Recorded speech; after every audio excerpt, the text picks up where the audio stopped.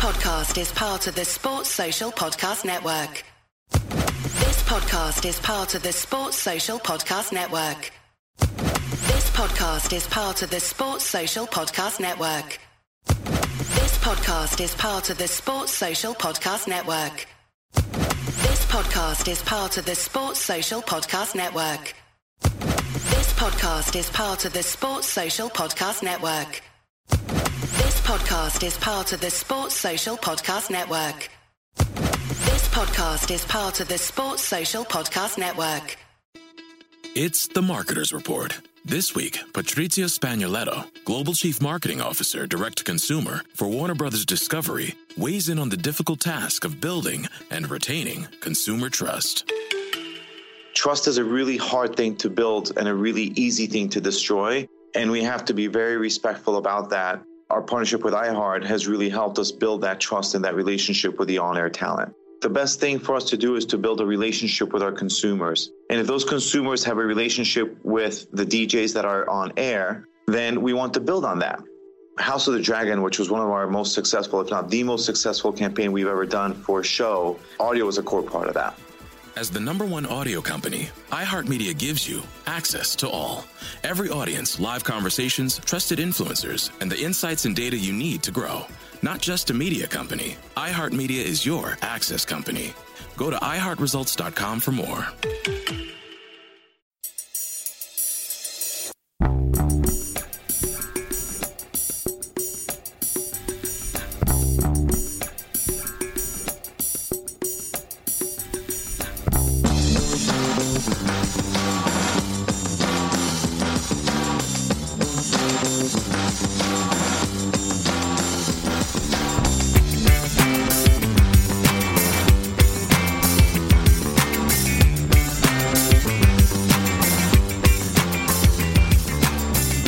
Welcome to A Celtic State of Mind. I'm Paul John Dykes, and today I am delighted once again to be joined by Tony Haggerty, who is a regular feature on the Monday Axon Bulletin, and David Slight, who has been in and out of the bulletins over the last year or so. David, welcome back to the show. It's great to see you guys. It's the start of a new week. We should be starting a new week in a positive fashion, but as always, there's loads to talk about in the world of Celtic, as well as 3-0 league victories. But we will start off with that because, you know, it was a decent enough victory, I felt. I've seen a lot of stuff online about it being a Neil Lennon-esque performance. I've seen a lot of people saying that, Tony. I was chuffed to get the win. It was fairly comfortable, I think, at half-time. On the bulletin, Laura and I spoke about Ayeti and the fact he was pretty anonymous. He goes out and scores 2 goals. Delighted for him on that front. What do you make of that game at the weekend? Job done. Let's move on to Betis on Thursday night, Tony. Very much so. It's a case of job done. Results are paramount for Celtic at this minute in time. How you get them, it's neither here nor there. So you're right, Tony. I mean, it is important that you focus on getting the 3 points on the board. You know, looking at that league table, obviously after the Hearts and Hibs draw and saying, well, our target is Rangers are 3 points ahead of us, and we're basically wanting to be within touching distance, and I hate saying that, by Christmas in terms of the league title, because, you know, that would be an improvement. You remember, you come back from an international break and the star striker was injured. Mm-hmm. So that sort of kind of plans into turmoil a bit. You know, you handed debuts to Cameron Carter-Vickers, Jota. You know, not sure how they're going to go. You know, they came through them with flying colours. You know, all right, I think the problem is they set a high bar in the last 2 home games with 6-0 destructions of Dundee and St Mirren. You're not going to win 6-0 every weekend when you're at home. That's just not possible. I think people were a bit dismayed with the football that wasn't up to that standard. Even Ange himself, I think, said it was just all right. But at least you're saying all right, and they won 3-0. You know, it took them a while to break Ross County down. I think people were getting frustrated with that element of fortune that broke them down. You know, and I agreed with you. I had to change my man by mans very swiftly about the Jetty. I get 2 more kicks in the Jetty. I didn't get 2 more goals in the Jetty. You know what I mean? And the thing to say about him was, yeah, he was largely anonymous for most of that game, but his 2 goals were 2 strikers and 2 poachers' instinct goals. So that you can't teach. just maybe want him to get more involved. But he was there in the right place at the right time to head both of those goals in. So, you can't fault him for that. That's what strikers do. Had Henrik Larsson did that in his competency, and people say, "Oh, he was brilliant." So I like you, thought he was pretty ordinary, but it takes extraordinary skill to be in the right place at the right time as a striker. His first headed goal was a lot more difficult than it looked, and then the second one he stooped very low. Again, difficult skill, but in there to do it. So I'll cut her some slack, and hopefully he takes a confidence boost from that himself, because he looked like a man who, when he went through on goal with that first chance that McGregor set up for him, didn't he look confident enough that he was going to finish it? Don't know what you thought as he ran through. I didn't feel, so hopefully he relaxes a bit. I get back to it. Strikers need to relax. Yeah.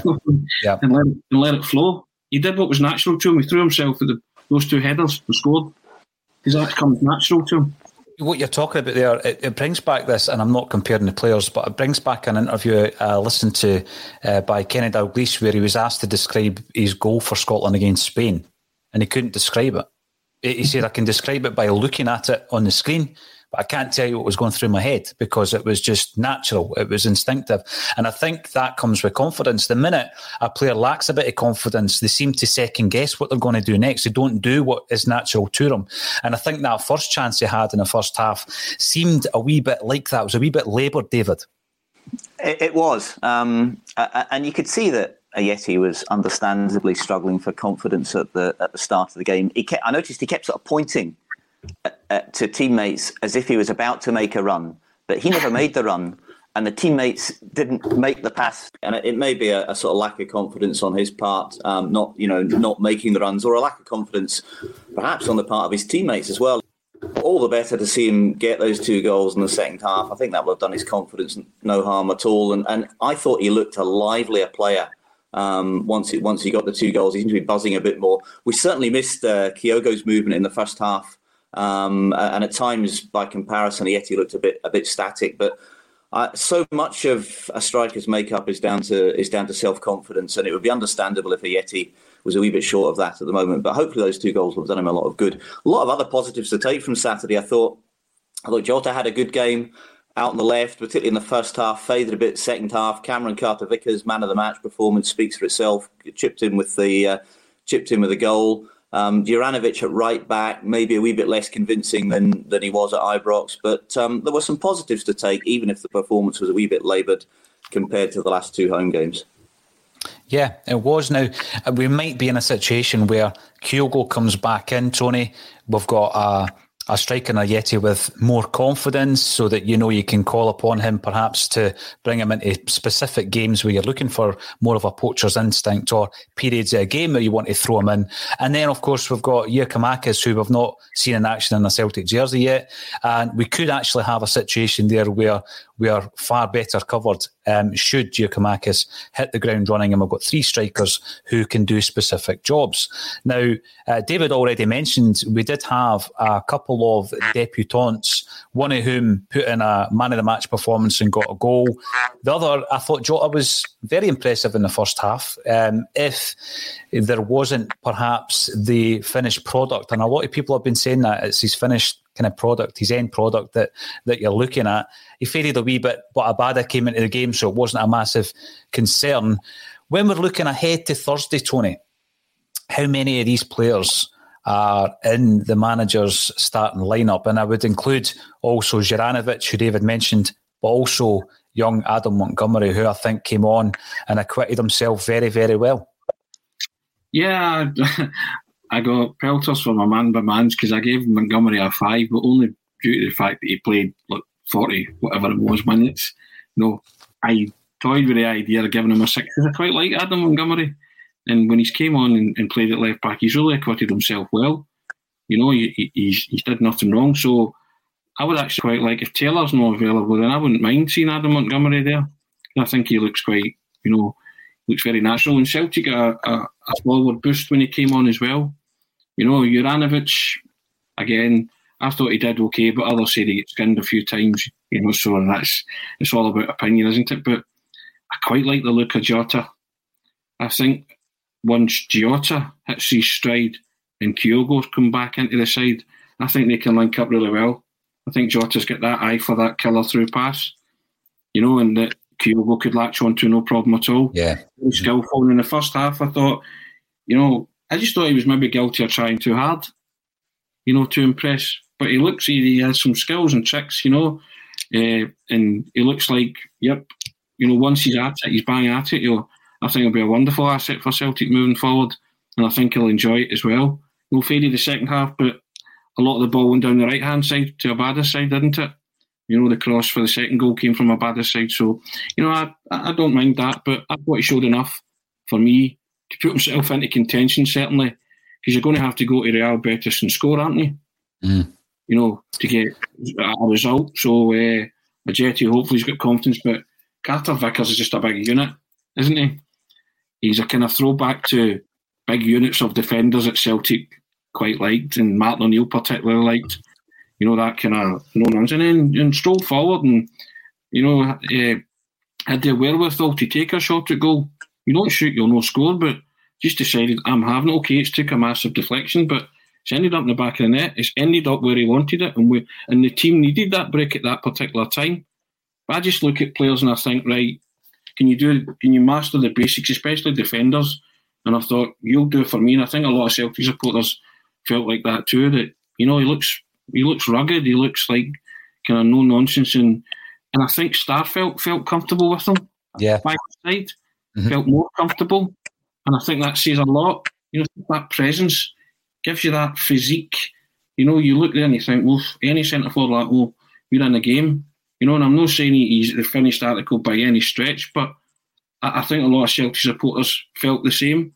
Starfelt, they felt comfortable because they looked at him and thought, you know what, you'll do a job, you'll be all right. Yeah. So, I was quite happy with Carter Vickers, and the man of the match, as David said, performance said it all, really. Last week we were speaking about, as you're able to do, you're able to speculate on what you feel the predicted lineup is going to be leading up to a game. And I was talking about, giving Carter Vickers his debut at the expense of Stephen Welsh. And Stephen Welsh is a player who I've long championed. I really like him. I think he's been a very good acquisition to the squad. He's come through the youth process at Celtic, and when was the last time we had a centre-half to do that and actually play 50 or more games, which Welsh is heading towards? And you're probably going back to Steve McManus, because we haven't. There's been a real dearth of centre-halves come through the Celtic ranks in recent times. And then on the right-hand side, the decision was made for Ange Postecoglou because obviously Ralston failed to make the game, and were unaware at this moment in time he was going to make it on Thursday night. And when I spoke about that, David, I spoke about the fact that, the likelihood is Juranovic would start, but Carter Vickers would probably start as well, and Ralston and Welsh would drop out. There was some criticism around that, saying, well, you've got to give youngsters a chance. And I get that, because I'd love for half the team to be youth graduates. But when you bring in these players in, and in the case of Juranovic, with a fee, I think that the manager's bringing them in to play them. And there are going to be some casualties or fall guys. And unfortunately, that fell on Ralston through illness and Welsh. When it comes up to Thursday night, do you think we're going to stick with those two? Because I do get the feeling that Ange Postecoglou sees them as part of his first choice back four. Yeah, I reckon he does too. So I would expect those two to play on Thursday night against Real Betis. I understand the point about the likes of Ralston and Welsh, but they can't play all the games. And Ange Postecoglou made that very point a couple of weeks ago. The point of bringing in the extra players is to have cover, if possible, in every position, and to ensure that we don't run the likes of Ralston and Welsh, just young guys, into the ground at this stage of their careers. And in that regard, I think everybody, looks on in amazement at Callum McGregor and crosses their fingers every time a heavy tackle comes in on him, because the number of miles in his legs is, are quite simply phenomenal. And he's so key to everything that we do. A lot of people were surprised when he was subbed as early as he was on Saturday, with Celtic just 1 up at the time. But I think that was Ange just thinking ahead to Thursday and thinking about the minutes that McGregor's played, and of course called up on international duty, trip over to Vienna during the week. He simply can't do it all, and neither can Ralston or Welsh. But I'm sure that we'll see Juranovic and Cameron Carter-Vickers play on Thursday night. But I'm sure also that Ralston, Welsh, and the others will have a part to play as the season progresses. Yeah, without a doubt. And it was a good decision, I think, on McGregor whenever possible.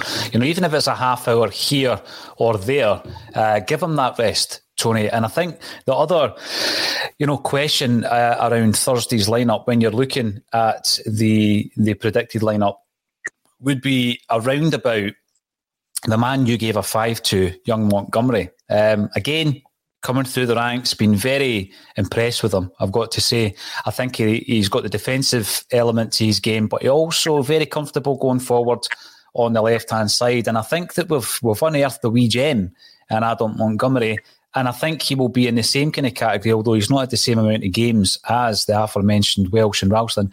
But I think he's going to get game time alongside these two guys. So what are they, 19, 21 and 22? So for me, on Thursday night, I'm going to go back to what I said about the Rangers game. I wanted Montgomery to play. I wanted him to start because he's come on in the European game when Welsh has done his shoulder for the first time. And I thought he acquitted himself really well. And I thought he'd done enough at that stage, Tony, to play against Rangers at Ibrox. And I understand the balance there because, you're getting thrown into the cauldron at that point. I was disappointed to see that he went for someone else out of position. But I think this time round, it's a must that Montgomery starts on Thursday night. Would you agree with that, Tony? Without a doubt, I agree with it on 2 counts. One, because of the way he played on Saturday. He just settled in and did very well. Probably should have been a 6 in my area, but it wasn't. But there you go. You win some, you lose some. And also, I don't want Taylor to play if his shoulder's going to pop again. You don't want to be burning a sub.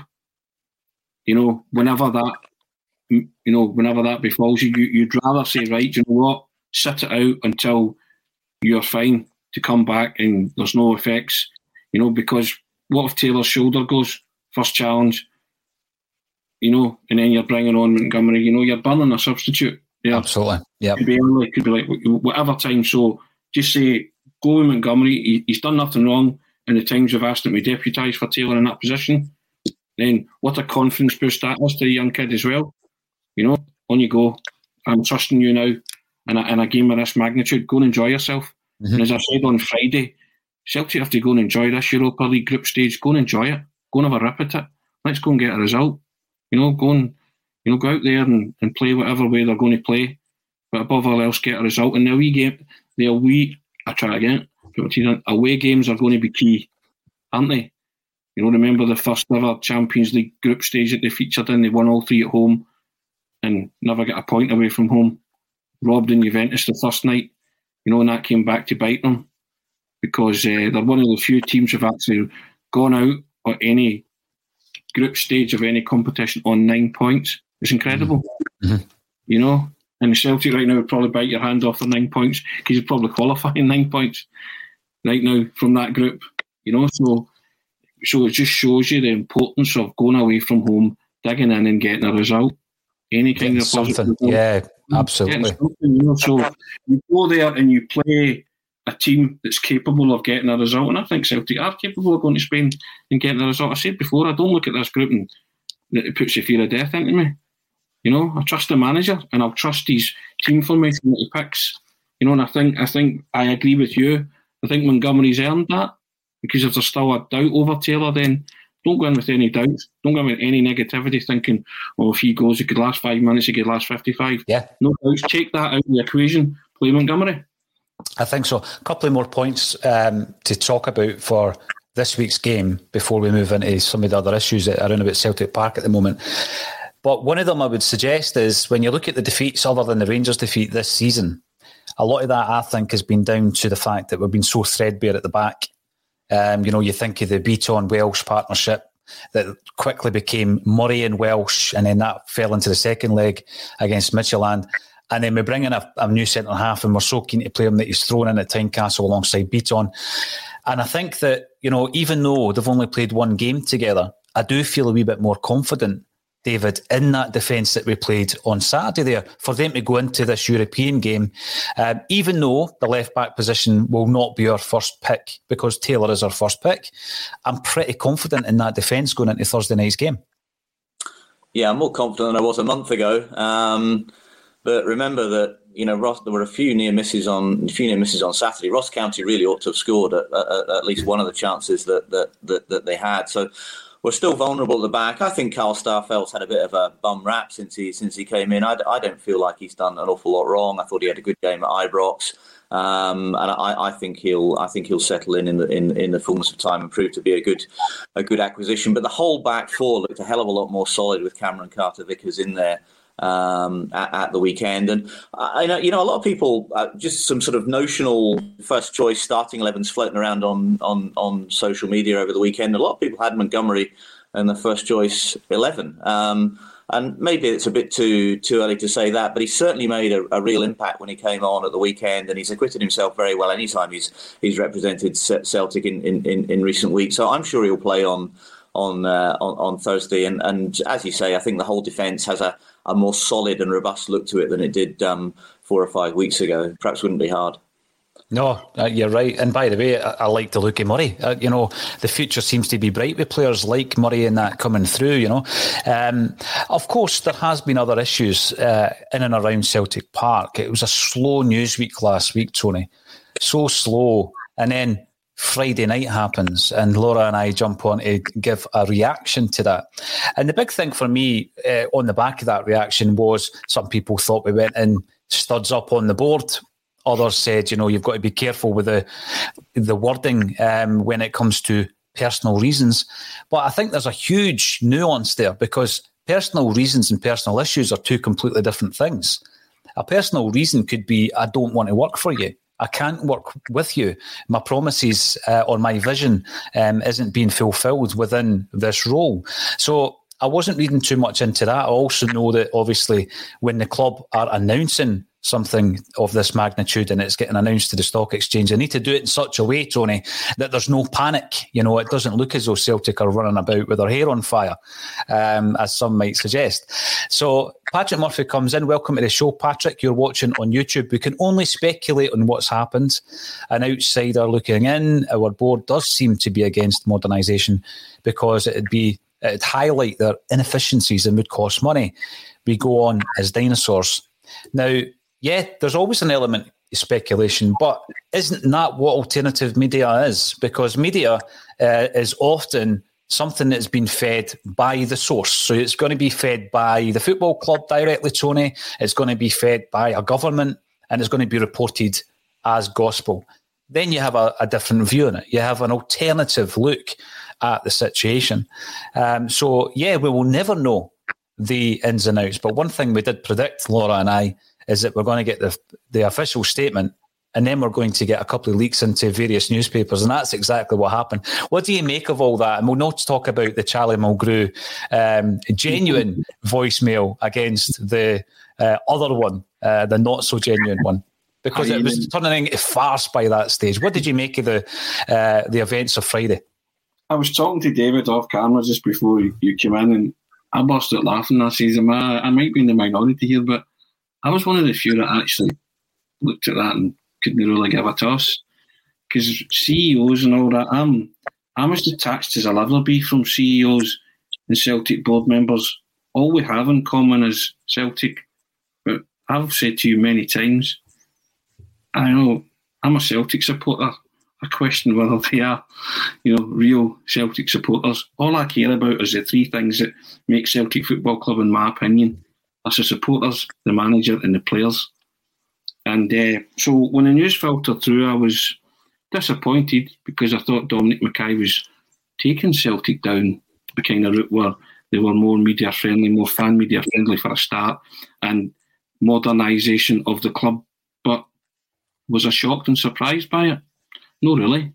And then when it said Michael Nicholson is taking over as acting CEO, my first thought was, who are you? Who are you? because I don't really know these people, you know, and as I say, I'm as detached as anyone from them, and I shouldn't really know them, you know. You remind them that, yeah, they might be custodians of the club, but they genuinely don't speak for the Celtic support. They don a club blazer and a club tie. I've said it before. They represent themselves. You know, their vision of Celtic is measured in balance sheets and customer bases and money. Ours isn't. Did he even refer? Well, the very fact they call you a customer is an issue, isn't it? Because we're fans, not customers. Yeah. We spoke about that last season when we were having a pop at the board many times. And the great thing about the weekend was our manager. Our manager was sensational when he was asked about in the media. White noise. He kept saying, that's over there. I'll let them have their squabble. And he even said to a guy, if you think that nothing in my head focusing on Ross County, then you've read me wrong. I love that. He was channeling all his energy into getting a result on the park, which is what you and I care about. You know, and he drummed that into the players. Forget that. That's out there. And the only reason we put up with the board is because they have the daily running and the future of the club in their hands, which sadly, and I've said it before, until a new broom comes in and you get real Celtic men, supporters, and those with a Celtic state of mind and a real Celtic state of mind who care deeply about the club and where it's going, then, you know, things will pick up and you'll see things. But with this current board, and I've also said, meet the new boss, same as the old boss. You know, we've just been fooled again. Is that the stunt they've pulled with McKay? And the biggest casualty, you said, there's the truth. The truth, you know, only one person knows the truth here. It's Dominic McKay and the various others that on the board will know a version of truth. But Dominic McKay's the only man that will tell you what happened. And he's signed a non-disclosure agreement. So you'll never know.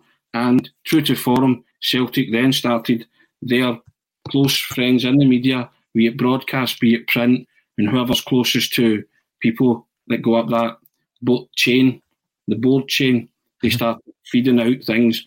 So you're getting half-truths here and half-truths there. Wild speculation, lots of people who think they're in the know actually the square root of zilch. You're putting it out there and it all feeds into that kind of machine. You know, Dominic McKay's the only one that could tell you the truth here. And he signed the NDA, and maybe in a few years it will come out. You know, but as Tony makes some interesting points there, and you know, he said at the top that he didn't really care to a certain extent who the CEO of Celtic was. I know what he means, but I'm of a similar view, but for perhaps different reasons. I actually don't think running an £80 million turnover business is all that difficult, and I think there's probably any number of people that could do it. You know, I know people running businesses 4 or 5 times the size of Celtic for a tenth of the salary that the CEO gets. But the thing that sets the Celtic CEO job apart, and something that Michael Nicholson will need to think carefully about, is the media profile that goes with it and the general fallout associated with any missteps and you know, social media scrutiny, people like us talking about it, so on and so forth. So that's the big difference. It's just the media profile that the position has, and that's where Celtic have, to my mind, consistently fallen short in the last 18 months. The communication has been so poor, and the guy who's done the best job communicating in recent weeks, effectively the de facto spokesman for the club, has been Ange Postecoglou. And you know, he dealt absolutely effortlessly with questions around the CEO issue over the weekend. Immediately after the Ross County game, kind of swatted them aside, gave very astute, cute answers to the questions he was given. But you know, he's effectively stepped forward, and for my money, he's the most important person at the club. I think there's any number of people could do the CEO job. I'm not sure there's any number of people who can necessarily manage Celtic as well as Ange Postecoglou appears to be doing at the moment. So he's the most important guy, but he shouldn't be asked to be de facto spokesperson on issues such as that, as well as managing team affairs. Well, in 3 months, Ange Postecoglou has united everybody at Celtic, i.e. the people that matter. Mm-hmm. The fans, the players. In 3 months, he alone has done what a board will struggle to do, as David said, in the past 18 months. Right? Everyone is all in on Ange, and so I think the supporters are worried that this would affect Ange. As David said, he's a wonderful spokesman for the club at this moment in time. And one of the reasons is he's come in with obdurate eyes. He's just going to tell the truth, the whole truth, and nothing but the truth, and just let and his what he's seen. And I know he's going to have to work with people higher up in command. But listen, he'll tell you what's going on. I mean, he's been signposting it since, I wanted deals done for players. They weren't done quick enough. Things like that. Back over the net to the board. Mm-hmm. Everybody knows my feeling. We need more players in. Back over the net to the board. He just won't take any nonsense. And he'll signpost it and he'll tell you. Because he's that kind of guy. And I agree with David. I think he's been tremendous the past 3 months. When you think of what he walked into, a club that was, tearing itself apart, really. And in a few short months, he's managed to unify everybody. He's got the team playing a decent style of football, getting some decent results. Progress is being made in an area where it matters most, on the park. Off the park, a lot of Celtic supporters genuinely couldn't care less. These are faceless names and they don't recognise with them, but they do recognise with the manager and the players. As the #1 audio company, iHeartMedia gives you access to all. Every audience, live conversations, trusted influencers, and the insights and data you need to grow. iHeartMedia is your access company. Go to iHeartResults.com for more. This week on The Marketer's Report, Patrizio Spagnoletto, Global Chief Marketing Officer, Direct-to-Consumer for Warner Brothers Discovery, weighs in on building trust. Trust is a really hard thing to build and a really easy thing to destroy, and we have to be very respectful about that. Our partnership with iHeart has really helped us build that trust and that relationship with the on-air talent. As the #1 audio company, iHeartMedia gives you access to all. Every audience, live conversations, trusted influencers, and the data you need to grow. Go to iHeartResults.com for more. That's why they support the club. Going back to when I first started actively supporting the club by going to the games, Tony, I used to pick up the fanzines outside the ground as well as a match programme. And my fanzine of choice was at that time Not The View, which launched in 1987. And if you imagine at that age, there you go, there's the latest edition there, David. Superb. What issue are we on now, by the way? Could you just tell me what issue that is? 275. That's incredible. It's the first print edition in 18 months, but at least they're still going. That is incredible. It really is. Because it gave you that bit of humour that you needed on the bus coming back to Fife as much as anything else. But what it did, Tony, is it educated me as a young man in the inner workings of a football club beyond what was happening on that green patch of grass. You know, because at that time I wanted to be reading about the brilliance of Paul McStay, the incoming Frank McAvenny and all that kind of stuff.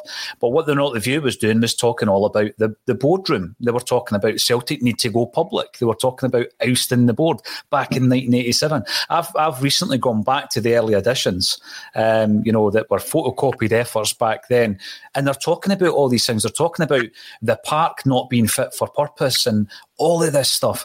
And it got you into the way of thinking as a young football fan that you probably shouldn't have been thinking about behind the scenes. But we're back to that point where that is the kind of focal point of a lot of our discussions at the moment, when it shouldn't be, because that, with a club like Celtic, that should be working like a finely tuned kind of engine. That shouldn't be an issue. But it seems to be. And my big concern with Ange Postecoglou is that when the Eddie Howe deal fell down, nobody could pin it on Dom. I mean, that was something that had been well underway before Dominic McKay had come into the club. But what he did say on that first opportunity with the fan media is that he was grateful that he was allowed to come into the process of getting Ange Postecoglou in the door. And I remember him saying, and this man to my right is the right man for the job, and I'm delighted for him to be here. So my big concern, I guess, is that here's Ange Postecoglou coming in, to a country where he's never worked before. The man who apparently was a part of the process was Dominic McKay, who's no longer here. The backroom team that he has spoken about, and I don't just mean coaches, but the data analysis and sports science guys that he wants in the club, have not yet arrived. And I just don't want him to appear as an isolated figure at Celtic. Now, I think he's strong enough, David, in terms of his character and personality, as Tony said there. I mean, the way in which he's dealt with the media scrutiny has been very, very impressive. The way that he's dealt with situations that weren't of his making in terms of personnel has been very impressive. We've been impressed with a lot that he's done. Does it concern you, though, that he does, or he may appear as an isolated figure now that he's come here and he's got none of his own team around about him, or indeed the person who played a part in bringing him here? Well, we certainly don't want him becoming an isolated figure. I said a few moments ago that I think he's currently the most important person at the club, and I doubt that many would agree with me on that point, certainly off the field at any rate.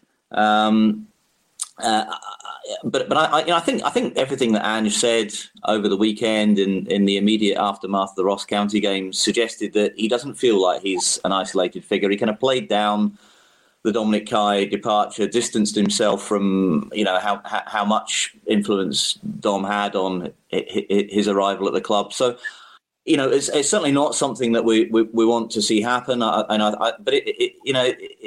it may be that in a kind of curious sort of a way that Dom McKay's departure strengthens Ange Postecoglou's hand at the club, because he is now clearly so pivotal on and off the field to everything that we do. That I think in terms of leverage with the board, he's probably in a pretty strong position to dictate terms. Yeah, that was something that I was thinking about when I was talking to Laura, and we did mention that he seems to be in a position now, not only looking ahead to the January transfer window, but also these other figures that he wants in the backroom team. He's never really mentioned, Tony, any concerns that he has with the coaching staff. He said when he came in, listen, I'll assess the guys. They've kind of gone back into the shadows. They're not at the forefront of our minds as much because the results have been slightly better than they were under Neil Lennon nearer the end. I think when I'm looking at the situation at the moment, and I'm not comparing it back to the old days with the old board, they're two completely different scenarios, but I'm looking at a board here who dragged their heels on the Neil Lennon situation, and they should have made a decision long before they did, who dragged their heels on the Eddie Howe appointment to such a point that he was in a position to walk away from the deal at the 11th hour. And now they've appointed, regardless of the reasons behind it, they've appointed the wrong man because he's no longer here, Tony. And you look at the three kings behind me, Matt Busby, Bill Shankly, Jock Stein. These three men played such a part in the respective clubs, Man United, Liverpool and Celtic, that they were almost irreplaceable. They'd been there for so long, you'd probably throw in Alex Ferguson into that kind of category as well. Brian Clough, how do you replace these guys? They're football managers, of course. But when there's such a colossal influence at a football club, and what I'm talking about here is Peter Lawwell, for example, that when he leaves after 17 or 18 years, it's almost an impossible task to replace him. I mean, Jock Stein, when he leaves Celtic in 78, the only man that could take over in the hot seat was Billy McNeil. There was no real obvious choice. And had they made an appointment from within, there probably would have been a backlash back then when it was announced in January as well, Tony. Was it an impossible job for Dom McKay? Has Peter Lawwell left? That's another good question. He's not left the building per se, but in terms of the decision-making process, we are led to believe that he is in a situation where he will not be influencing the day-to-day running of the club. Well, what was very impressive was Ange's a football man, right? And he clearly demarcated those lines. But what he did also say was he got on well with Michael Nicholson. Mm. He made a point of saying that, right? Which struck me as being, I can work with these guys as long as they leave me. That's their remit, and I'll not bother with them.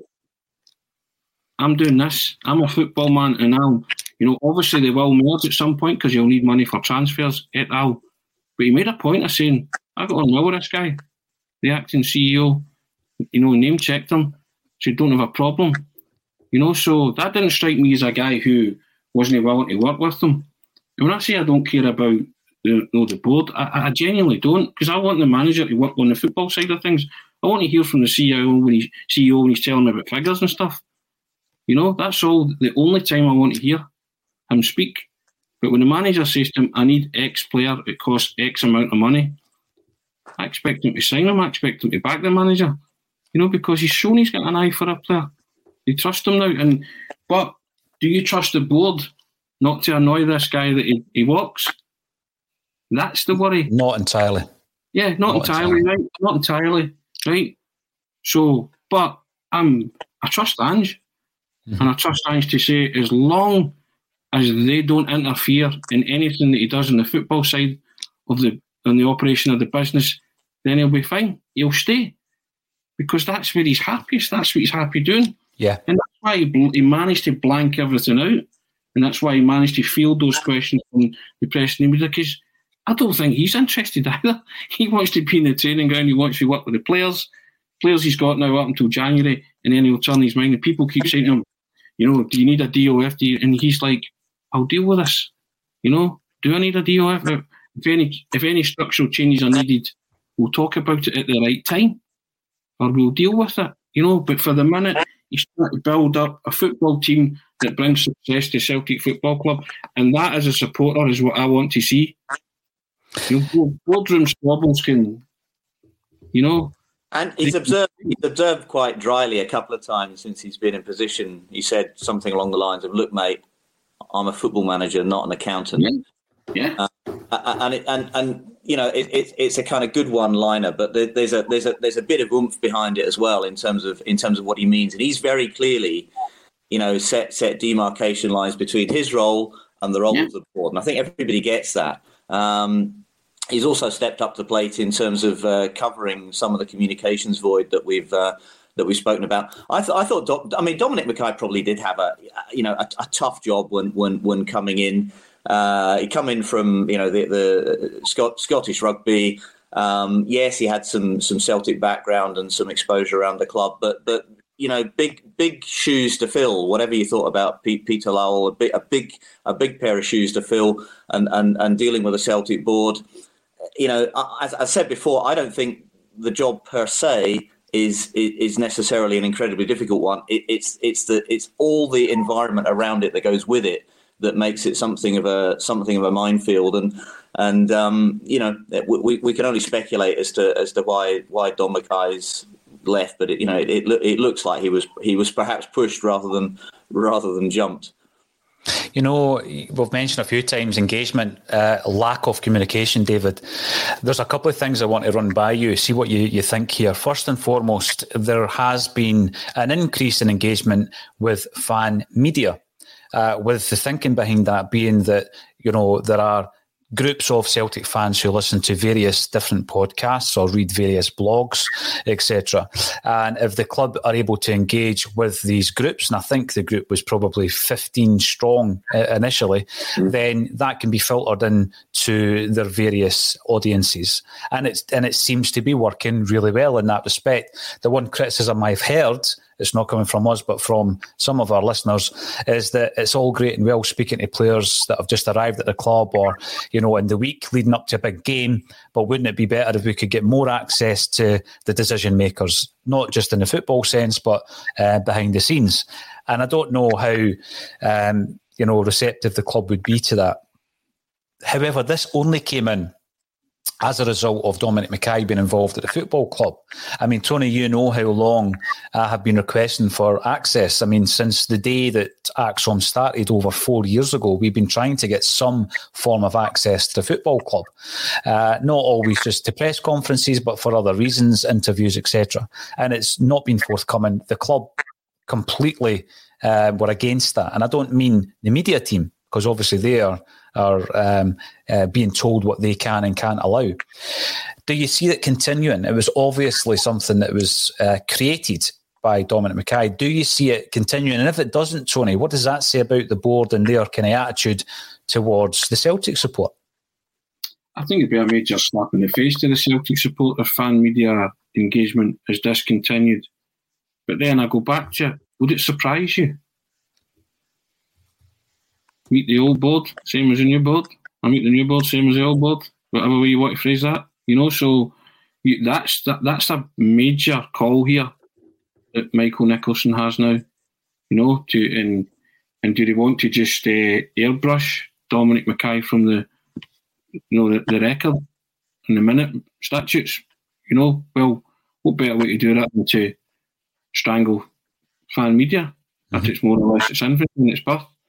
And I would imagine that you have a foreboding sense of doom about that. I do, yeah.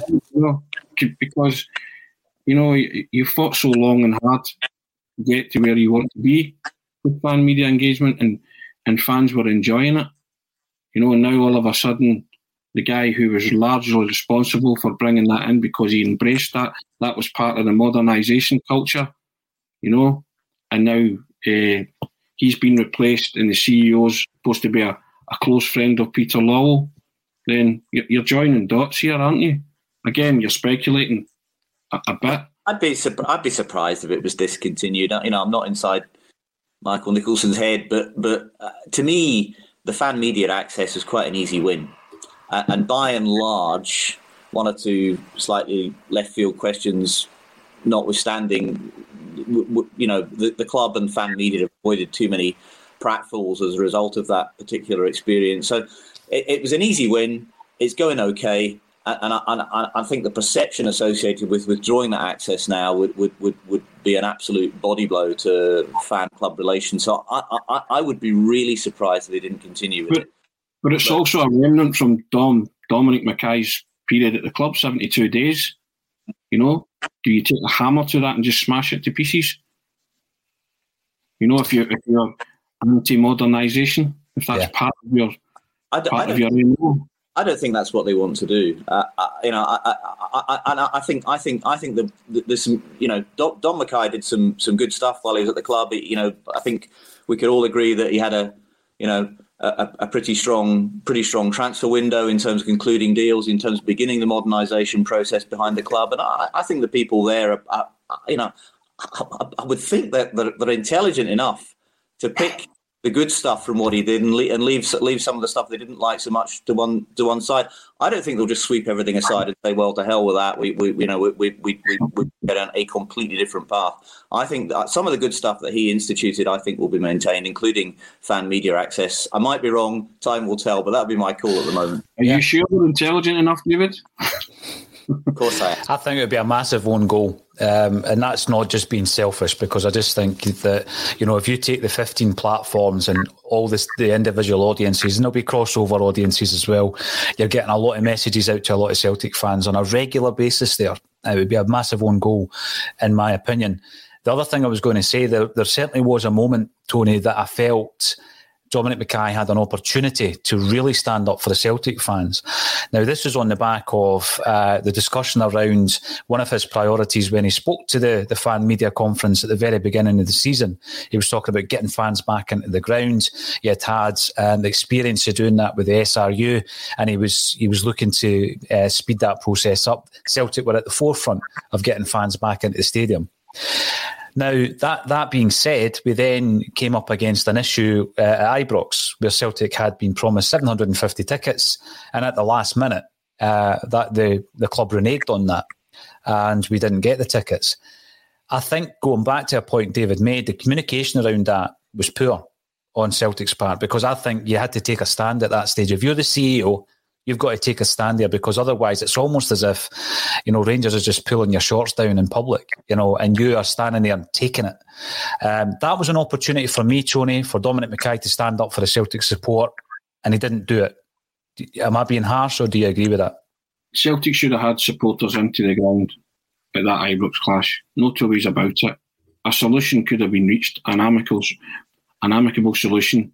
These are big club decisions. The two of them had to get round the table and act like big clubs that they are, and try to tell me that they could not have come up with a solution where Celtic got tickets and the Rangers got tickets for the corresponding fixture in January. I was quite astounded by that, and I thought Celtic handled it badly. I thought Dominic McKay handled it badly. the unique selling point of any Celtic Rangers game is the supporters. I get back to it. They're the most important people. Football clubs. So a derby match with no away supporter, there's something missing there. Always will be.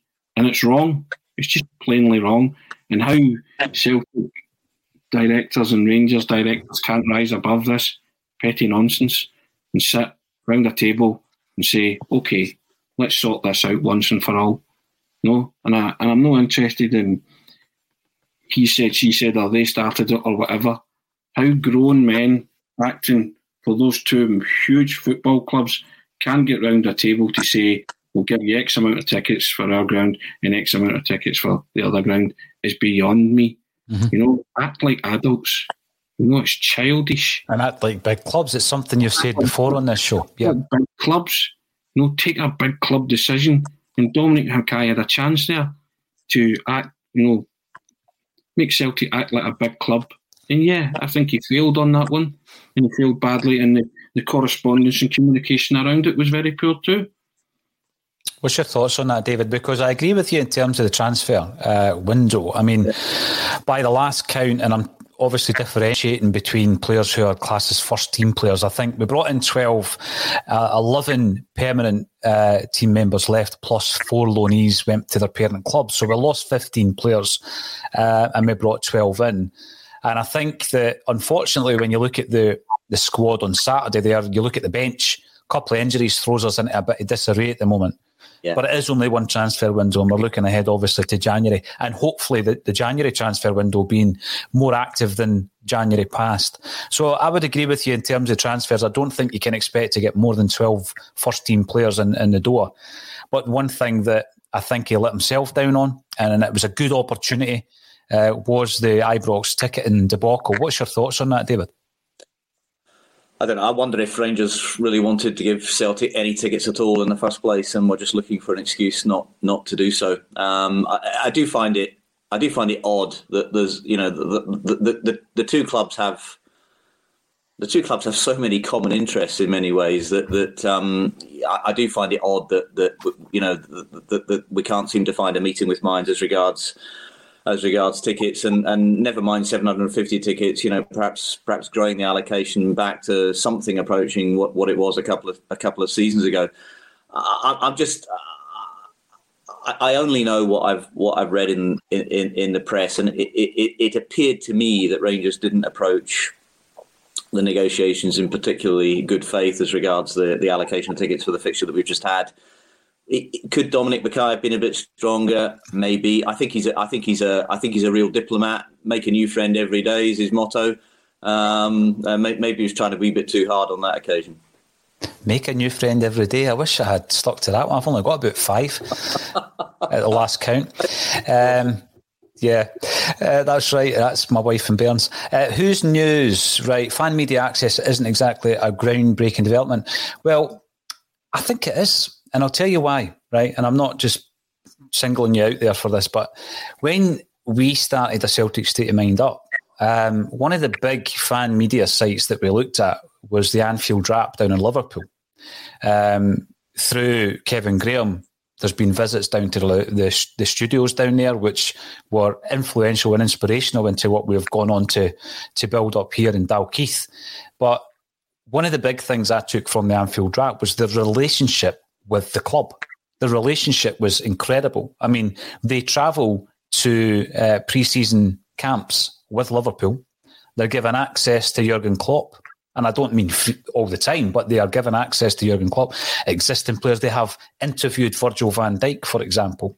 That's the Anfield Wrap. That's an independent, fan-led channel. So when we were looking at that, and I was thinking, well, the thing is, Tony, when you set anything up, you have got aspirations to where you want it to be.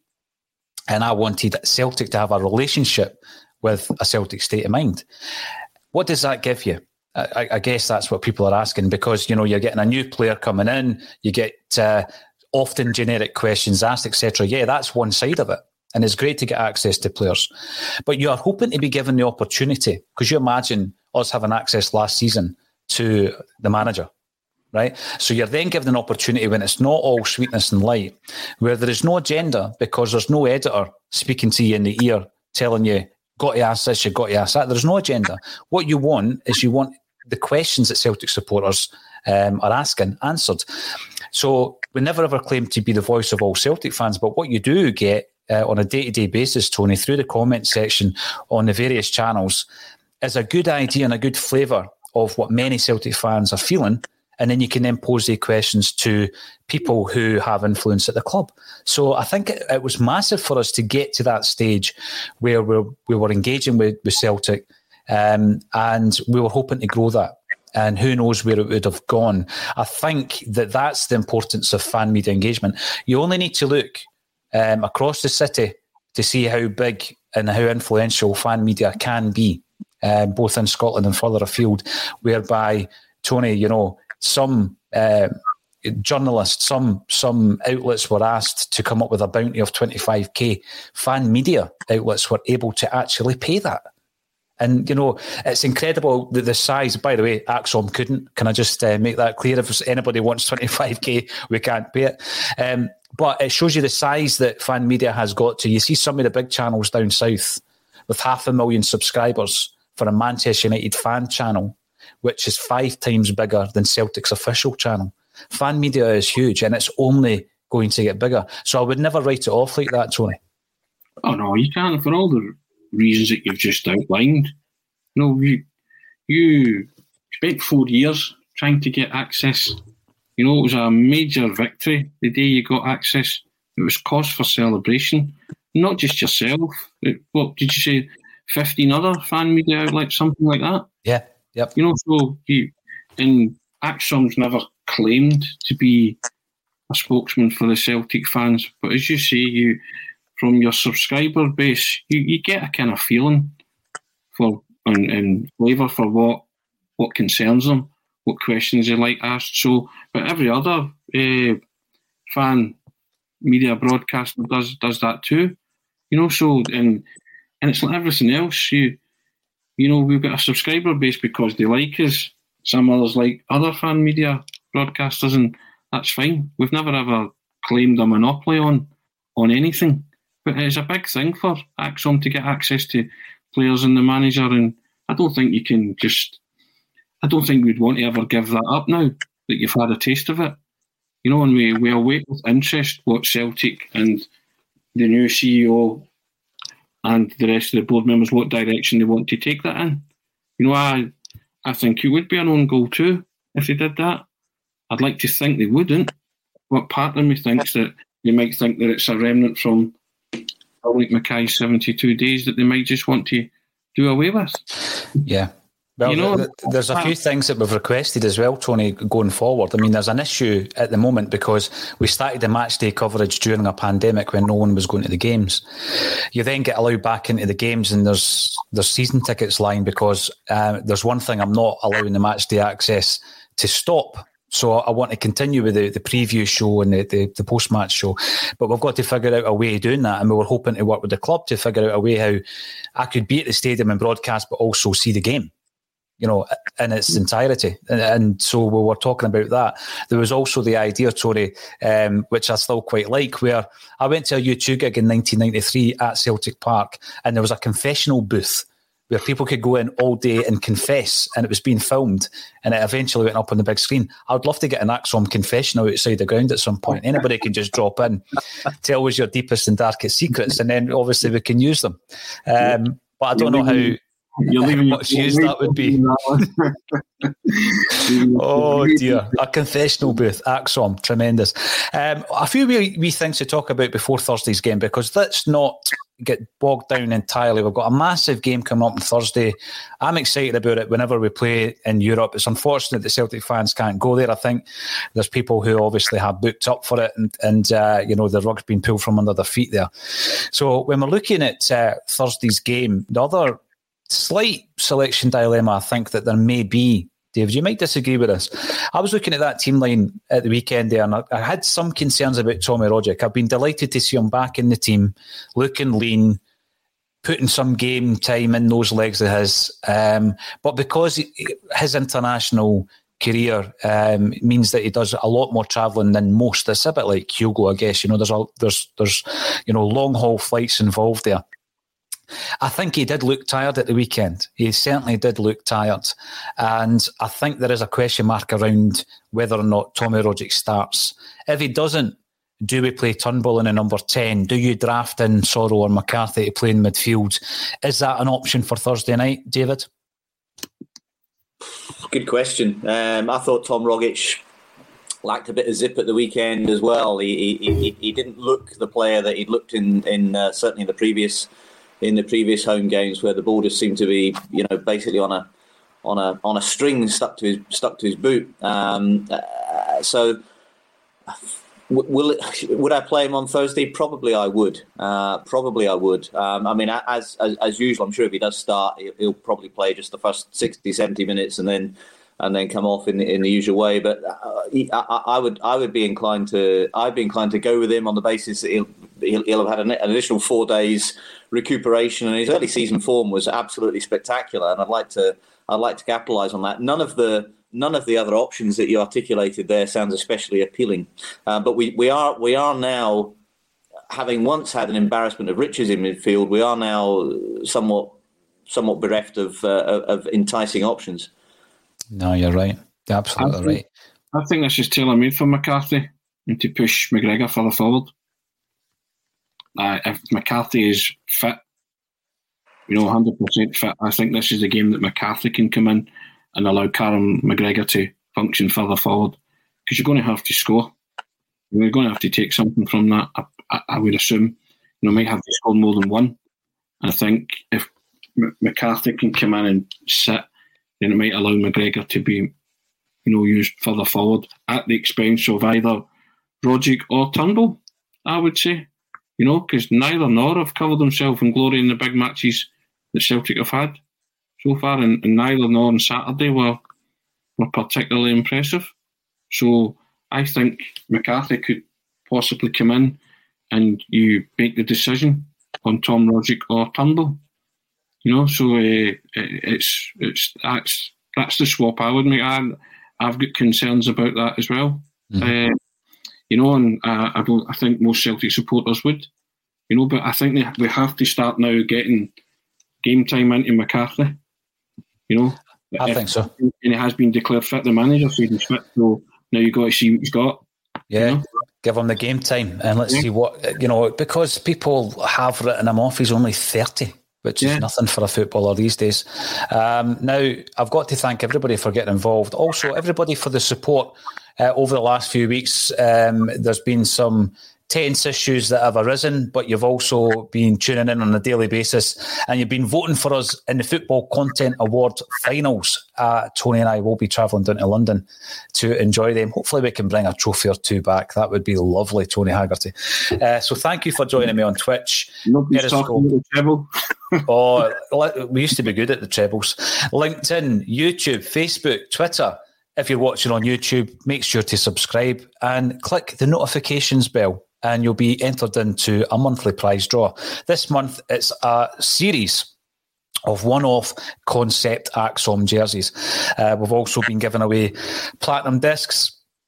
This framed poster that was given to us by Johnny Owen, who you interviewed last week, Tony, for the Three Kings. That will be given away. There's another big framed Seville one behind us. Loads of prizes, loads of Celtic-related prizes. We'll be giving them all away. You can come to the studio to pick your prize up, have a look about, have a cup of tea, see what we do, see where the magic happens, as they say. But all that's left for me to say today is thank you once again, Tony Haggerty and David Slight, for joining me on A Celtic State of Mind.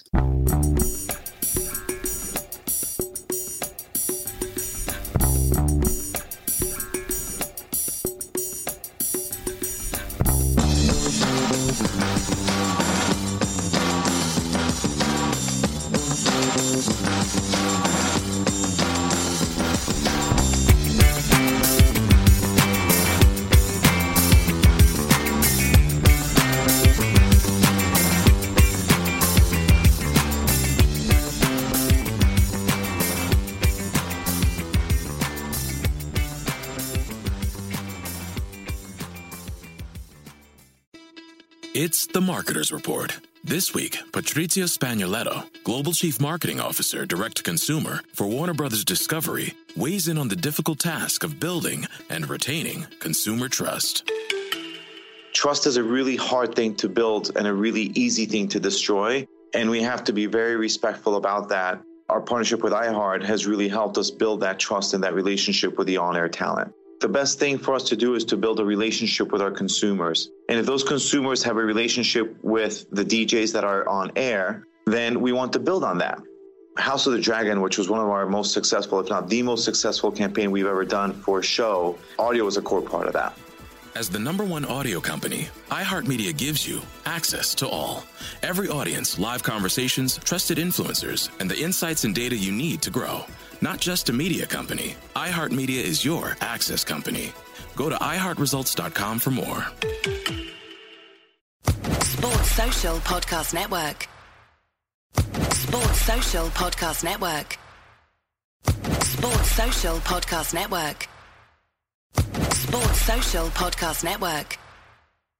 Sports Social Podcast Network. Sports Social Podcast Network. Sports Social Podcast Network.